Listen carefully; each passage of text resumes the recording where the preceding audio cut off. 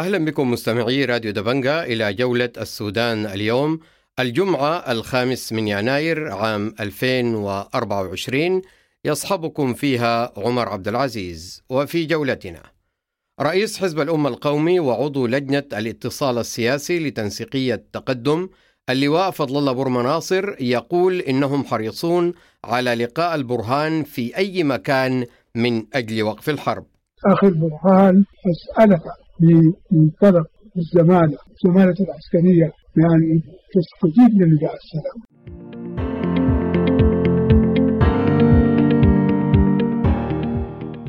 وانتقادات قانونية لإعلان أديس أبابا باعتباره ممهد للإفلات من العقاب ولا يضمن حقوق ضحايا الحرب. الآن الهم العام وكل التساؤلات تدور عن إنه هل اتفاق المبادئ أو إعلان المبادئ هل معنى ذلك أنه يؤسس لحالة من الإفلات من العقاب؟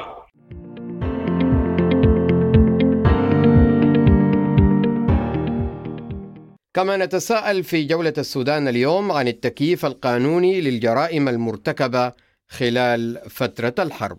هو طبعا الجرائم المرتكبة في السودان في الحرب كنت أقول بها كله يعني اطمئنان إنه كل أنواع الجرائم الدولية تم ارتكابها في هذه الحرب.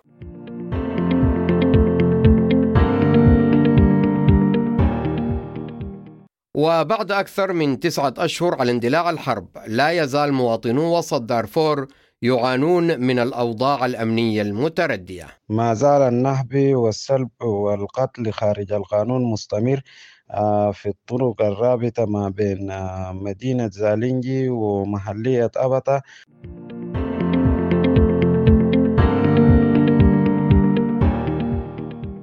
ونختم جولتنا كالمعتاد مع مواقع التواصل الاجتماعي.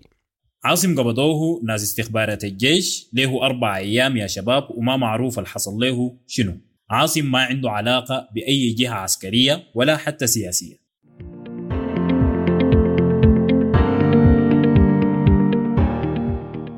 كانت تلك أبرز عناوين جولة السودان اليوم، والآن إلى التفاصيل. راديو دبنقا.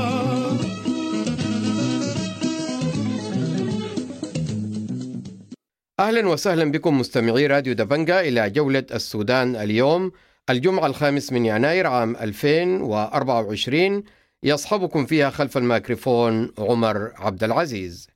لا يزال إعلان أديس أبابا الموقع بين تنسيقية القوى الديمقراطية المدنية تقدم وقوات الدعم السريع يوم الثلاثاء الماضي في أديس أبابا بهدف وقف الحرب، لا يزال يثير الكثير من ردود الفعل والانتقادات السياسية. مراسل دبنقا في أديس أبابا أشرف عبد العزيز التقى برئيس حزب الأمة وعضو لجنة الاتصال السياسي في تنسيقية تقدم اللواء معاش فضل الله برمناصر، وسألوا أولا عن آليات إنزال إعلان أديس أبابا على أرض الواقع. أولا نحن كتقدم وقوة مدنية، وكان حمل ابتداء كيفية أن نسعى لإيقاف هذه الحرب. ما تبقى مع الأخ حميدتي البيان الذي وقعناه خطوة مقدمة، وبدون شك نشكر الأخ حميدتي على استجابته اتخاذ بعض الخطوات الإجبارية في مقاطعتها ودليل حسن النية إلقاء سلاح وكل الناس ونجد أن تكون بداية للوصول للنهاية. الآن ما تم الاتفاق عليه يتعلق بمصلحة الوطن أولا وأخيرا وليس مصلحة الوطن. ونحن في هذه المرة الذي يعمل خير نقول والله خيرا فعل. يعني أنتم في خلال هذه الاجتماعات هل وجهتم لحميدتي انتقادات واسعة بشأن الانتهاكات التي ارتكبتها قواته في مناطق سيطرته، وما هي الالتزامات والتعهدات التي قطع بها من خلال هذه الاجتماع؟ كنا صريحين جدا مع أخونا حميد، تكلمنا عن كل الانتهاكات اللي حصلت وعن كل الدمار الذي حصل، وطالبنا منهم اتخاذ إجراءات عاجلة بعودة المياه إلى مجاريها.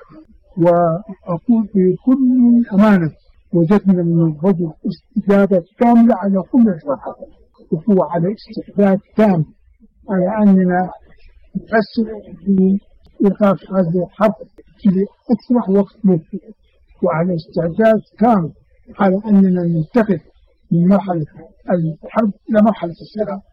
هذه وجهنا له كثير جدا من الانتقادات وكثير جدا من الأسئلة، وأجاب عليها بكل صراحة ولم يسمع منه.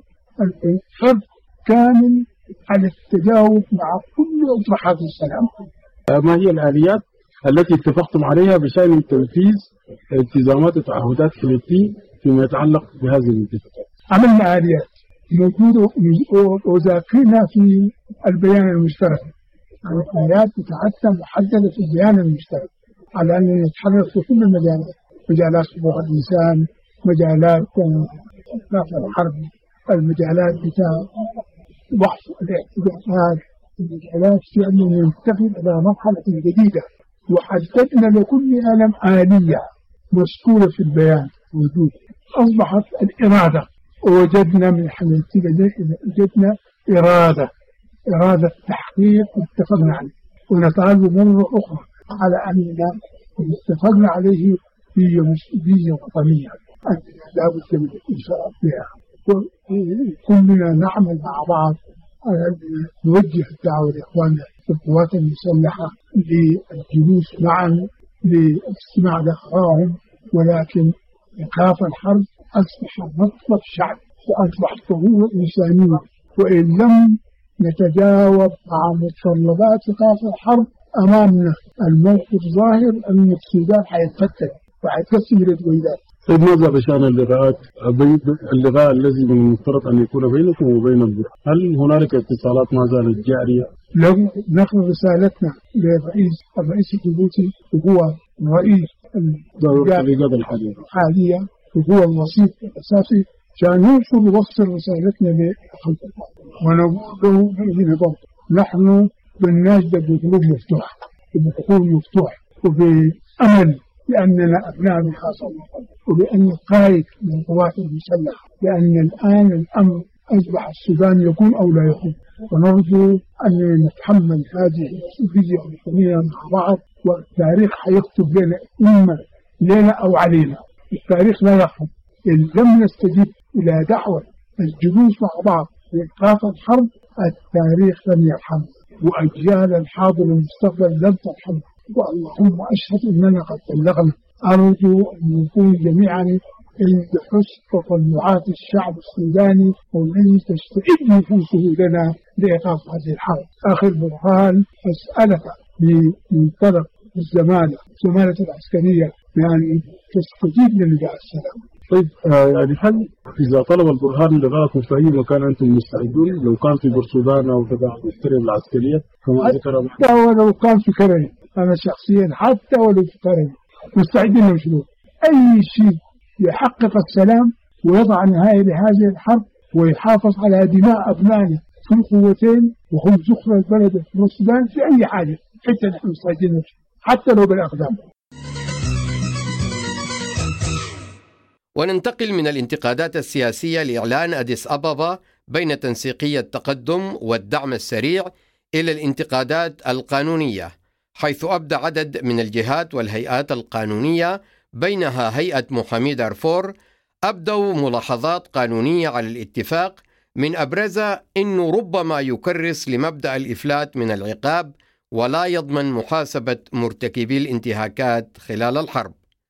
اتصلت قبل قليل بالناشط الحقوقي البارز وعضو تجمع المهنيين مولانا إسماعيل التاج، وسألت أولا إلى أي مدى يمكن أن يكون ذلك الأمر حقيقي. شكرا لراديو دبنقا على هذه الفرصة وعلى إثارة سؤال هام جدا جدا، لأنه الآن الهم العام وكل التساؤلات تدور عن إنه هل اتفاق المبادئ أو إعلان المبادئ الذي تم توقيعه في أديس أبابا بين التقدم والدعم السريع، هل معنى ذلك أنه يؤسس لحالة من الإفلات من العقاب؟ وجاءتنا أسئلة كثيرة يعني في الحقيقة، يعني أنا شخصيا يعني لأنه أنا تكلمت عن كثير من الانتهاكات وتحدثت شخصيا مع قائد الدعم السريع عن هذه المسائل، وعن إنه كل المناطق تحت سيطرتهم يعني هي مسؤوليتهم، وإنه حماية المدنيين وكل الأشياء دي. إعلان المبادئ لا يعني إفلات من العقاب بأي حال من الأحوال، ولا يعني أن المساءلة قد ذهب أوانه. بالعكس، في تقدم الآن هنالك ورشة للعدالة والعدالة الانتقالية من المتوقع أن تنطلق قبل نهاية هذا الشهر، وهذه الورشة هي واحدة من الورش الهامة جدا جدا، لأنه من ضمن الأشياء التي تؤسس لها هي ظاهرة الإفلات من العقاب وعدم الركون إلى هذه الظاهرة، وكيفية تأسيس مناخ صحي للعدالة والعدالة الانتقالية. ونحن نعلم تماما كما يعلم الجميع أنه واحدة من أهم الأشياء هو ظاهرة الإفلات من العقاب. لذلك يجب علينا أن نعمل بكل جد وبكل جهد للانتهاء من هذه الظاهرة. نعم، إعلان أديس أبابا، إعلان المبادئ لا يؤسس لهذه الظاهرة، بل بالعكس، إنه نحتاج لوضع صحي حتى نستطيع إنه كل المرارات وكل الانتهاكات التي تمت منذ 15 أبريل في ظلال هذه الحرب العبثية يجب أن نضع حد لها. يجب ملاحقة كل من تسبب فيها، يجب ملاحقة كل من تسبب في عمليات القتل وفي كل العمليات بتاعة الاعتداء. فلا يستطيع أحد أن يحطي أي شخص، ولا تستطيع أي جهة حتى لو كان التقدم نفسها أن تعطي شيء على بياض لأي جهة بالإفلات من العقاب. بالعكس، إحنا نرى إنه دي الإعلان المبادئ يمكن البناء عليه ويمكن الاستفادة منه في ورشة العدالة والعدالة الانتقالية حتى نستطيع القضاء على هذه الظاهرة. هل بتعتقد إنه القضاء السوداني والشرطة والنيابة قادرة على تحقيق هذا الإنصاف للضحايا، ولا نحن محتاجين لتدخل من مؤسسات قانونية دولية؟ إحنا أولا في البداية حتى إنه يكون في عدالة حقيقية لا بد إنه نعمل على إعادة تأسيس جديد للسلطة القضائية بالتحديد. يعني حتى إذا النيابة وأجهزة الشرطة غير قادرة على أنها تعمل تحقيقات توصل الجناح إلى المحاكمة، إنه على القضاء إنه يقوم بهذه المهمة. نحتاج إنه القضاء ذاته يعني إنه نعمل على إعادة تأهيله. وإحنا إذا رجعنا إلى كل التقارير الأممية منذ العام 2003 2004 2005، سواء كان لجنة مولانا الدفاع الله أو كاسيسي القاضي كاسيسي اللجنة الأممية، في دي كل الأشياء اتطرقت للقضاء. يعني وإنه القضاء السوداني يحتاج أو غير قادر وغير مؤهل للتعاون مع قضايا كبيرة مثل الانتهاكات الجسيمة لحقوق الإنسان، مثل قضايا جرائم الحرب والجرائم ضد الإنسانية. فإحنا عشان نقدر إنه نأسس عدالة حقيقية بنحتاج إنه نعمل ورشة للإصلاح المؤسسي في السلطة القضائية وفي المؤسسات الأخرى سواء كان النائب العام أو حتى وزارة العدل. بدون ما ده يحدث لن يكون هنالك أي عدالة لأي شخص.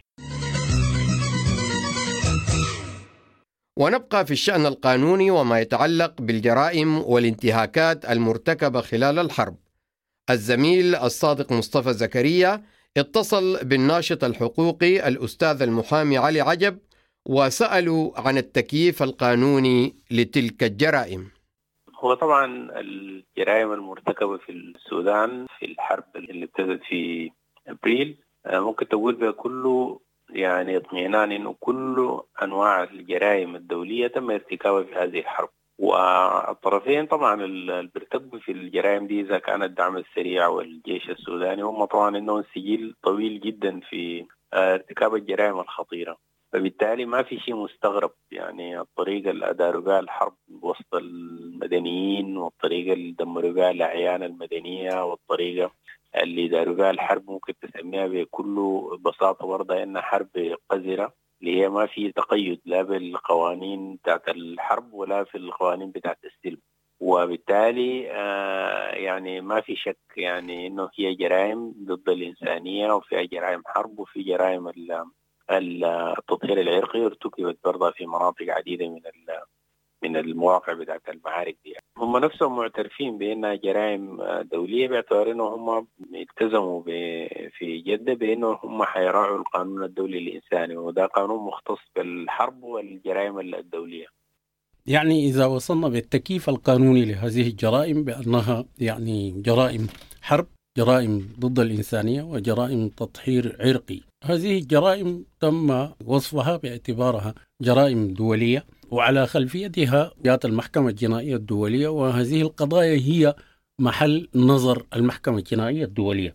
سمح إذا كيفناها بهذا التكييف، ما هي الجهات المسؤولة حول إيقاف هذه الجرائم؟ طبعا هي الجرائم مرتبطة بالحرب، وإيقاف هذه الجرائم يتطلب في البدء إيقاف الحرب نفسها. ومعروف إنه الجهاز القضائي السوداني حتى في ظروف غير دي وما يستطيع إنه يحاكم الجرائم الدولية اللي ارتكبت في دارفور وغيرها من مناطق السودان. دل أنه المرتكبي هذه الجرائم هم عادة بيكونوا في السلطة، وجهاز القضائي طبعا خلال 30 سنة اللي فاتت تم تجريفه نهائيا وأصبح جهاز غير مستقل، وأصبحت حتى قدراته هي قدرات متواضعة جدا، وبالتالي عدم الاستقلالية متلازمة مع الظروف غير المواتية بتاعت الحرب. يعني الجهاز القضائي تقريبا ممكن يكون معطل في كل أنحاء السودان وغير موجود نهائيا في المناطق المدني والخرطوم ودارفور. ومن الملفات السياسية والقانونية إلى الأوضاع الميدانية، حيث تشهد ولاية وسط دارفور أوضاع أمنية متدهورة في ظل استمرار الحرب لأكثر من 9 أشهر. ميكروفون جولة السودان تحدث إلى أحد قيادات النازحين في ولاية وسط دارفور. ما زال النهب والسلب والقتل خارج القانون مستمر في الطرق الرابطة ما بين مدينة زالينجي ومحلية أبطة ومدينة زالينجي ومحلية نيرتتي، حيث أنه تم نهب عدد 7 عربة تجارية يعملون في التجوال في داخل الأسواق، وخاصة السوق بتاع كوتيري اللي هو سوق يوم السبت وسوق يوم الجمعة في القرية بتاعت يانغدولو، وأيضا في السوق بتاعت يوم الأحد في قرية تمر، حيث أنه تم قتل 3 أفراد في مجمل الأسبوع ده، وتم نهب 7 عربة تجارية. إما في الطريق الرابط ما بين زالينجي ونيرتتي هو ما زال مغلق تماما، وبسبب الكلام ده قتل 4 أشخاص، وتم يعني نهب 9 عربة تجارية برضو بيعملوا في الأسواق ده. إذا جملة العربات المنهوبة 16 عربة خلال هذا الأسبوع، وعدد الأموات 7 أفراد اللي هم تم قتلهم بطريقة عشوائية اللي هو قتل خارج القانون. فكل المناطق دي تحت سيطرة قوات الدعم السريع، ونحن بنناشد قائد قوات الدعم السريع في ولاية وسط دارفور لابد من وقف هذه الانتهاكات الخطيرة، والانتهاكات دي بيصنف في جرائم ضد الإنسانية والجرائم يعني بتاع التطهير إرغي، فلا بد من إنه هو ينسق مع كل القوات بتاعه الموجودة في المحليات دي من أجل وقف هذه الجرائم ورفع المعاناة عن المواطنين الأبرياء. أما في القرى بتاعت تمر والقرية بتاعت ترمو والقرية بتاعت يانغدولو، يعني الميليشيات المساندة للدعم السريع وبعض الأفراد المتفلتين من قوات الدعم السريع يعني بيمارسوا الاغتصاب داخل منازل الناس في هذه القرى، وبرضو بيمارسوا النهب وتهديد المواطنين وإرهابهم بإطلاق ذخائر عشوائية. وأيضا بيمنع المواطنين، والمواطنين طبعا مصرين لمغادرة هذه القرى بسبب الأفعال البشعة دي والأفعال الغير إنسانية، وبحاولوا إنه يغادروا. وكمان القوات بتاعت الدعم السريع وحتى الميليشيات المساندة لها يعني بيرفضوا إنه الناس يمرقوا من القرى دي عشان يجوا داخل المدينة. فأنهنا بنطالب بوقف هذه الأعمال الغير إنسانية والغير لائقة بالكرامة الإنسانية، لابد من إنه وقفه. ومن هذا المنطلق نحن بنوجه رسالة لقائد قوات الدعم السريع علي يعقوب جبرين وأيضا عيسى أبو بكر، لابد من إنه يواصلوا التنسيق مع القيادات بتاعت هذه القرى والمناطق والمحليات المجاورة لحاضرة الولاية وسط دارفور، إنه يواصلوا مزيد من التنسيق لوقف هذه الانتهاكات الخطيرة والانتهاكات اللي ما بتليق بالكرامة الإنسانية. لابد من إنه هذه الأشياء تقيف، ودي مناطق تحت سيطرتهم وهم بيتحملوا المسؤولية بتاعت حماية المدنيين، لأنه دي مناطق تحت سيطرتكم. لابد من إنكم تواصلوا عشان توقفوا الانتهاكات الماشية ضد المدنيين الأبرياء العزل. الآن إلى جولة في مواقع التواصل الاجتماعي. مستمعي راديو دبنقا، أهلا ومرحبا بكم في برنامج جولة السودان اليوم، وإليكم فقرة الترند والتحقق لهذا اليوم. نبدأ معكم بفقرة الترند. اعتقال المصور الصحفي عاصم محمد خلف الله، هاشتاج نشط، هاشتاج الحرية لعاصم محمد خلف الله، هاشتاج عاصم مصور الثورة.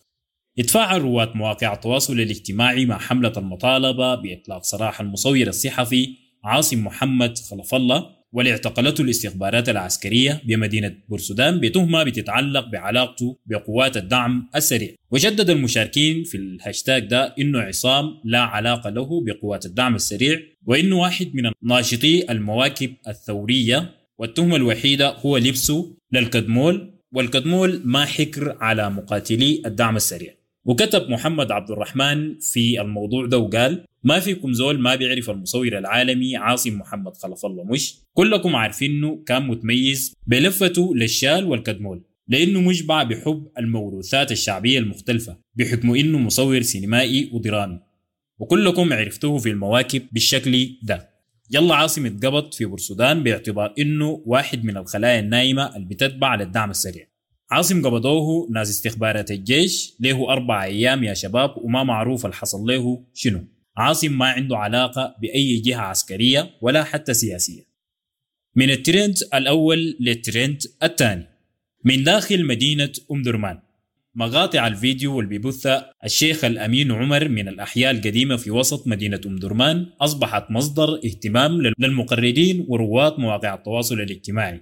والاهتمام ده بدون شك جاي من عدم خروج شيخ الأمين عمر من درمان والخدمات الواسعة اللي بيقدمها من بداية الحرب للسكان اللي قرروا إنه يبقوا في الأحياء القديمة لمدينة درمان، من طعام وماء نظيف وعلاج وأدوية، رغم الحملة الشنوها عليه المؤيدين للجيش السوداني باعتبار إنه مناصر لقوات الدعم السريع. ويتعرض مسيد شيخ الأمين للقصف بالطيران والمدفعية، إلا إنه يختار البقاء ومواصلة تقديم الخدمات والحديث بشكل منتظم عن الأوضاع في المنطقة عبر مقاطع فيديو تبث عبر مواقع التواصل الاجتماعي.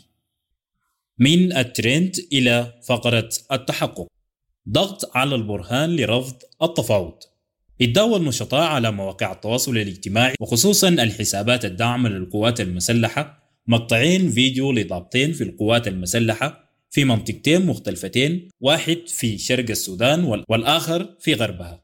والرسالة المشتركة في كلا المقطعين هي رفض التفاوض مع قوات الدعم السريع والاستمرار في القتال حتى تحقيق النصر، حسب تصريحات الضابطين في المقطعين. الملفت إنه الاثنين بيخاطبوا القائد العام بشكل مباشر رغم التراتبية داخل الجيوش لا تسمح بذلك. مقطع الفيديو الأول مدته 3 دقائق و52 ثانية بيتحدث فيه النقيب ركن استخبارات معاوية عثمان آدم مخاطب جمع من الناس في حلفة جديدة في احتفال بتكريمه بمناسبة انتهاء خدمته في المنطقة. ودعا الضابط ده من خلال الفيديو الفريق البرهان القائد العام للقوات المسلحة إنه يا يقود القوات المسلحة قيادة جيدة أو يسلم القيادة لناس آخرين، وهو أمر غريب على نظم الانضباط العسكري. فريق التحقق براديو دبنقا اتحرى عن الفيديو ووجد إنه قناة طيبة الفضائية اللي بتعتبر لسان النظام السابق هي أول من نشر الفيديو على موقعها في يوتيوب عصر الخميس 4 يناير 2024.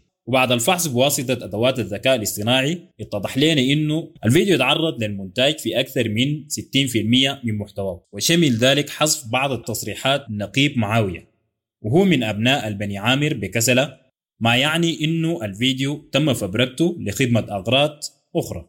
مقطع الفيديو الثاني مدته 1 دقيقة و20 ثانية، وحسب ما هو موضح النقيب عبد المنان الشريف قائد كتيبة الشهيد عثمان مكاوي حشد جماهيري في مدينة النهود، وهو أيضا بيصرح برفض التفاوض سواء كان في منبر جدة أو جيبوتي أو أديس أبابا. والأكثر من كده يتوجه برسالة للقائد العام للقوات المسلحة وبيدعوه فيها لرفض التفاوض وتبني شعار بل بس. بعد الفحص الأجراه فريق التحقق براديو دبنقا اتضح إنه قناة أحاسيس متبادلة على يوتيوب هي أول من نشر الفيديو مساء الخميس يوم 4 يناير 2024، والقناة هي من القنوات الداعمة للجيش وتم إنشاء حديثا في يوم 16 أكتوبر 2023. بعد الفحص ما لقينا أي دليل على فبركة وتعديل مقطع الفيديو.